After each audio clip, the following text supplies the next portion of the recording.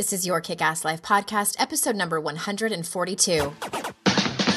This is the Your Kick-Ass Life podcast with Andrea Owen, a no BS guide to self-help and badassery.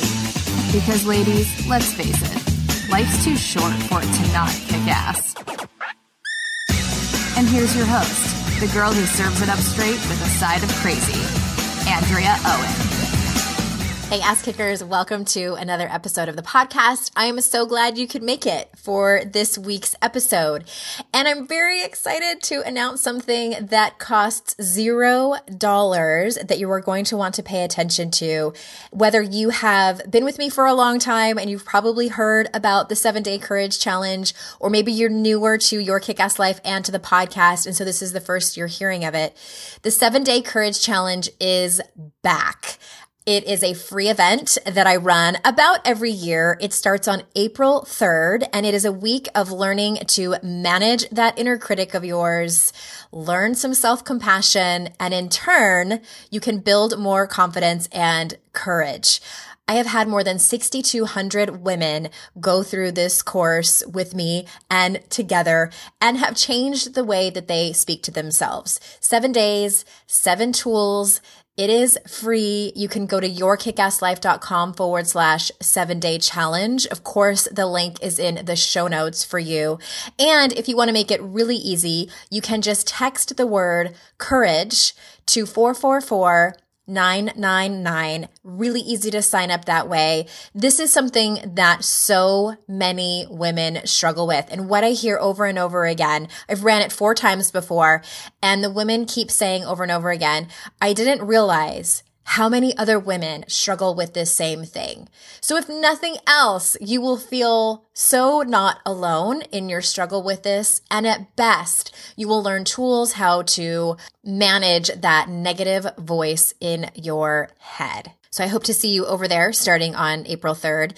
And today I'm going to talk to you about a topic that seems to be, again, another one that's common for almost every woman and every person on this planet, at least every adult person.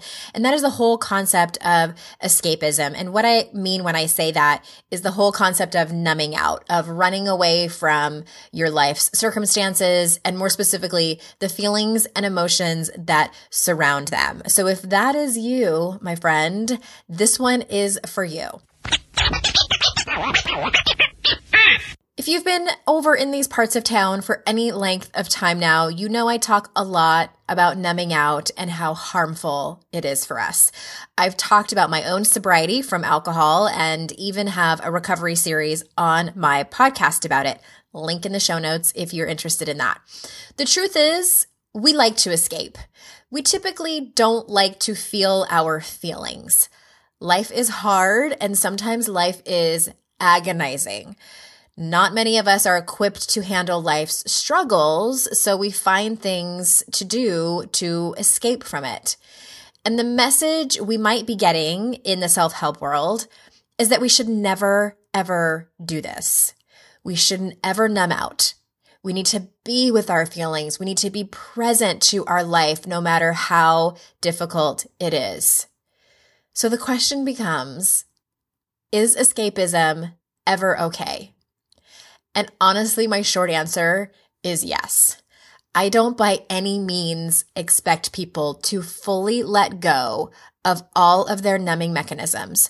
I just don't believe there's any way we can let go of them and go through life with all the pain and agony there is to experience. Some of the most evolved humans I know still sometimes choose numbing over facing their problems and feelings around it. Even Brené Brown talks about a time where she read a bunch of mean comments about herself on the internet. And she says, I promptly grabbed a jar of peanut butter, a blanket, and watched 10 hours of Downton Abbey. So the question becomes, what is healthy escapism and what isn't?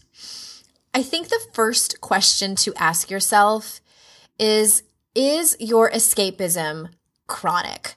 In other words, are you eating too much cake every day? Are you shopping online and putting yourself into a dangerous amount of debt? Are you drinking an entire bottle of wine every night? Are you not tending to your kids' needs because you're playing Candy Crush like it's your job? Most of the time, you know when it's too much. Yes, denial can be a very powerful thing, but there usually comes a time when the pain of staying in your numbing mechanism outweighs the pain of facing the real problem underneath it all. And sometimes we, as high-achieving, smart women, can tend to let the pendulum swing completely the other way. We get permission, quote unquote, to numb out sometimes and get what I call a case of the fuckets. We know what we're doing. We know we're numbing out. And we, at that moment, don't care.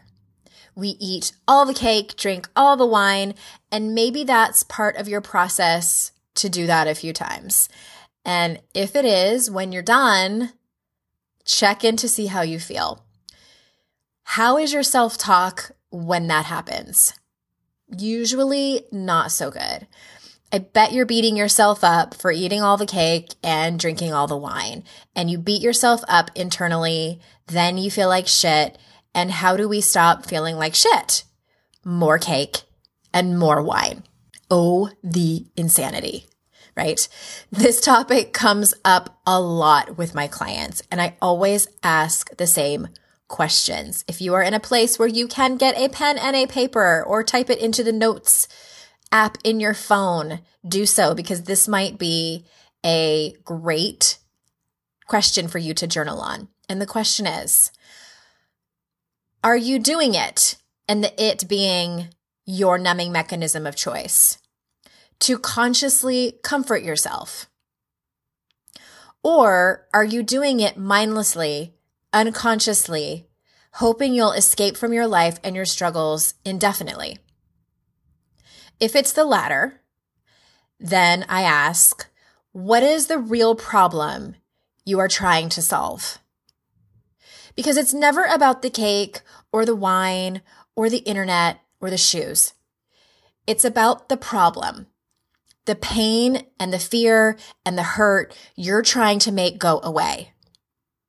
And I think this goes without saying, but I'll say it anyway. The pain never goes away when we numb it out. But you have to get to a point where you're done trying to escape from it.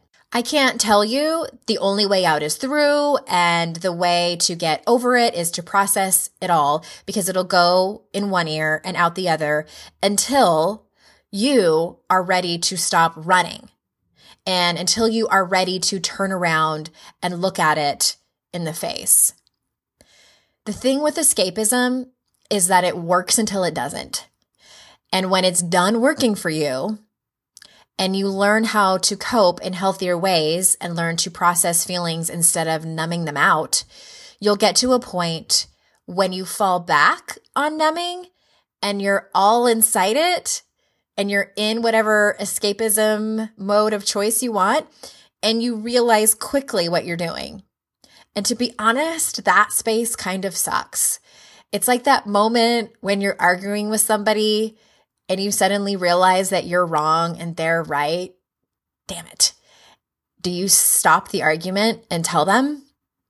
Or do you keep arguing your point? Both feel like shit. But one honors who you are and the other one doesn't. So when you're ready, you're ready. When escaping and numbing out aren't working for you anymore, do the work to process, feel, and cope with your emotions. I promise you won't die.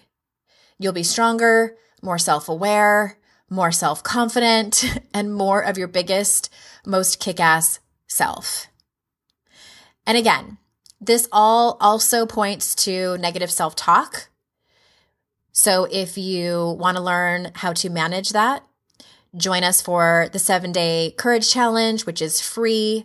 yourkickasslife.com/7-day challenge. That's all one word. Or simply text the word courage to 444-999. One more quick thing, ass kickers, before I let you go. I have been doing Facebook Live videos on the Your Kick-Ass Life Facebook page every week on Thursdays around noon. You can go back and see the ones that you've missed. I'm taking a chapter a week in my book, 52 Ways to Live a Kick-Ass Life, talking about the topic, giving you tools. I always give you at least one tool to walk away with from these short Facebook Live videos, and I interact with people, answer questions, etc. So I would love to see you over there, facebook.com/Your Kick-Ass Life, and I will see you over there. And until next time, I will see you out in cyberspace. Bye-bye.